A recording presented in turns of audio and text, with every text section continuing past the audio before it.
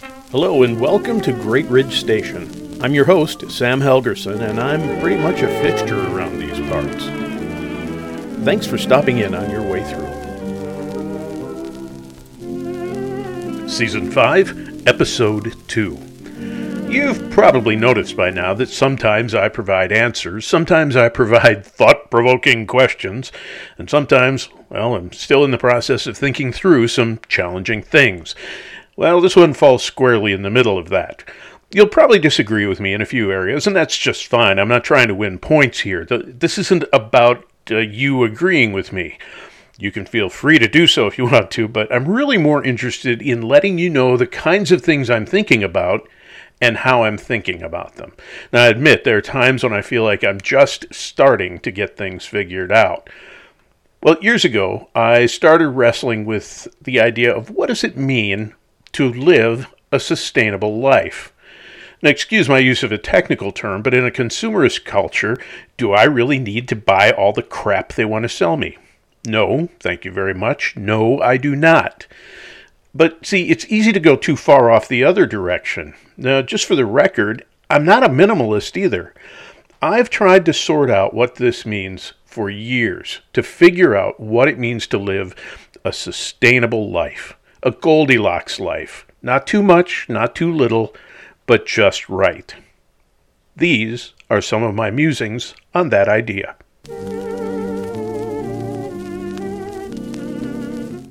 Sustainability.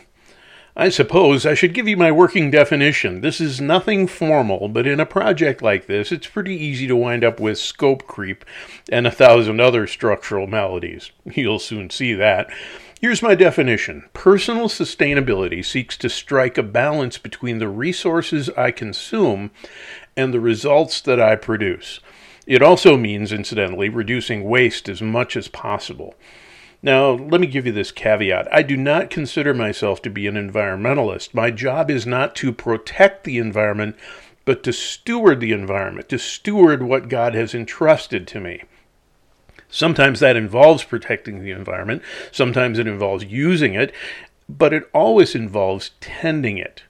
I could talk about that for hours, but that's not what this podcast is about.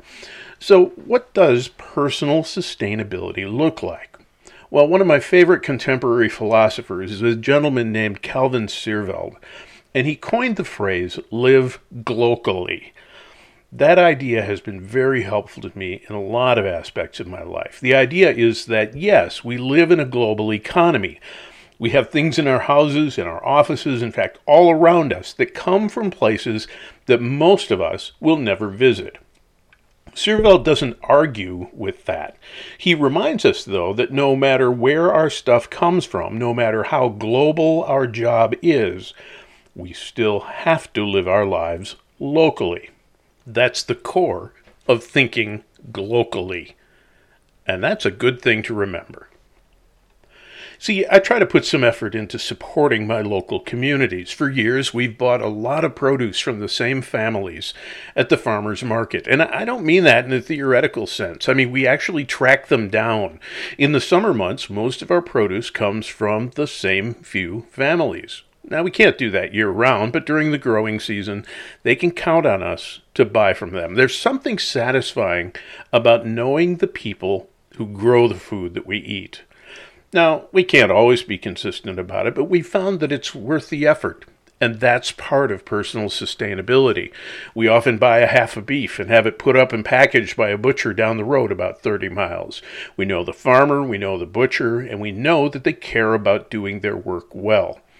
You know, my folks had a similar approach when I was growing up, so I guess I come by it honestly. Dad always said that animals that were happy, content, and treated humanely, well, they even tasted better. I'm convinced that he was right. The cattle that make the commitment to join my dinner plate ought to live a good cow's life, if you know what I mean. But there's way more to this than good food choices. See, there's a local hardware store in the small town near our farm, and often that's where I go. The first couple of times I had to answer the usual questions, who are you, where do you come from, and why are you here?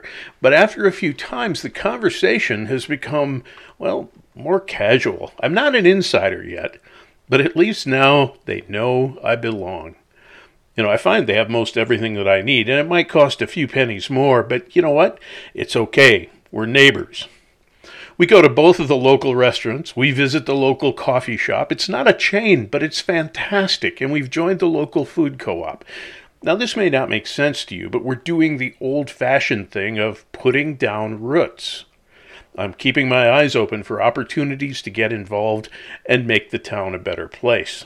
Now, as I say that, I probably should say the town already is a better place with no help from me. I just mean that I want to do my part to keep it thriving. See, it's too easy for us to forget our local connections and think only globally. We shop online, it comes right to our door. We grumble about the people at City Hall, the county seat, the state capitol, Washington, D.C., but the people who have the greatest impact on our day-to-day life, our quality of life, are the people that we share our community with. Not to be sardonic, but government policies can't do community development. We might want them to, but it can't happen. Community development happens when people talk to each other, respect each other, do things together, and put in the effort to care for one another. A few years ago, I read a study that showed that the small towns across America that are thriving have one thing in common. They have some kind of a local art scene, whether that's theater, music, galleries, crafts, whatever. You don't have to think about that very long to figure out why. The arts bring people out. People get to know one another. There's something outside of themselves to draw them together. But more than that, it creates a sense of, civic pride when people come to the town to experience the arts that they have to offer. So what does this have to do with leadership? Well, there are a lot of people who are working to have their products or services known globally. And like Calvin Seerveld, I won't argue with that. But never forget that every single person who uses your product, your service, whatever, they live their whole life on the scale of a local community.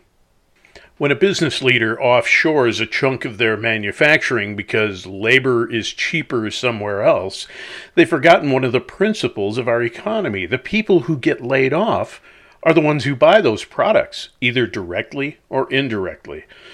The economic travesty that is Minnesota's Iron Range, inner city Detroit, the steel industry across the Rust Belt, pick your favorite hard-hit area. It takes productive work away, and it crushes a wide swath of our economy. But really, it crushes people. Now, I'm not proposing an America First policy. I'm proposing local community building wherever that local community happens to be. Do that for the long haul. I've heard this story for years. I grew up in La Crosse, Wisconsin. It's always been a great town with good opportunities, and its independent thinking meant that it never saw itself as a suburb of anything. It stood on its own. Well, years ago, La Crosse boasted a beautiful neo-Gothic city hall building on a lovely town square, and at some point, the city fathers decided to raise it in order to make room for a new retail facility. Montgomery Ward needed a place to build. So down went the one-of-a-kind city hall. The retail space went up and the city square was paved over to provide parking. As a kid, I knew people who wouldn't shop at Montgomery Ward because of that whole situation. Well, now it's all gone, replaced by a blank square building with no warmth or personality. Hey, Monkey Ward, since you're done, can we have our city hall back now? Okay, I wasn't there. I had nothing invested in the game, one way or another. But it always seemed odd to me that big box thinking overpowered community concerns, and it created a lot of bitterness. See, leaders have to learn to live glocally, learn to support the local community. Now, I will admit to having a little bit of a bias on this, but let me give you my perspective. If you plan on formally supporting community development, don't set up what I call a congratulatory foundation. If it points to you, something's wrong, like the Sam Helgerson Foundation for making this place less of a dump, well, that's a bad move. So think of it this way. Know your community well enough to figure out what's already in place, what's already making a difference. It might be through a local community trust, the local food shelf, Chamber of Commerce, Business Owners Association, or the local Visitors Bureau. Support something that already exists. See, if you set up a foundation for your own pet project, it's entirely possible that you will miss the mark on what the community really needs or really wants. Supporting the already functioning development opportunities will let you be involved and offer support without trying to look like the hero. That takes a fair amount of humility, and it takes a commitment to what is already happening. Thinking locally means participating in the global economy while still helping the local economy to thrive. And in our age of hyper-personalized marketing and surveillance capitalism, let me suggest that kindness and genuine compassion is a compelling, contrarian business strategy. No matter where you lead, and no matter the size of your enterprise, participate in the life of the community. That's where real economic health and development comes from. I find that I have about 1,000 things more to say about this, but I think I've given you a good starting point. We may have to revisit some of these ideas in a future episode. As always, if you're enjoying Great Ridge Station, tell your friends and colleagues about us and encourage them to subscribe to Great Ridge Station. Your comments and your likes are appreciated. Thanks for joining us at Great Ridge Station. All content is developed by Dr. Sam Helgerson with appropriate citations of outside sources. Our sound engineer is Brick Martin. All background and bumper media is in the public domain and retrieved from archive.org. The opening music is from Guy Lombardo, Down by the River. The closing music is from Annunzio Montavani, Skyscraper Fantasy. I'm already looking forward to your next visit to Great Ridge Station.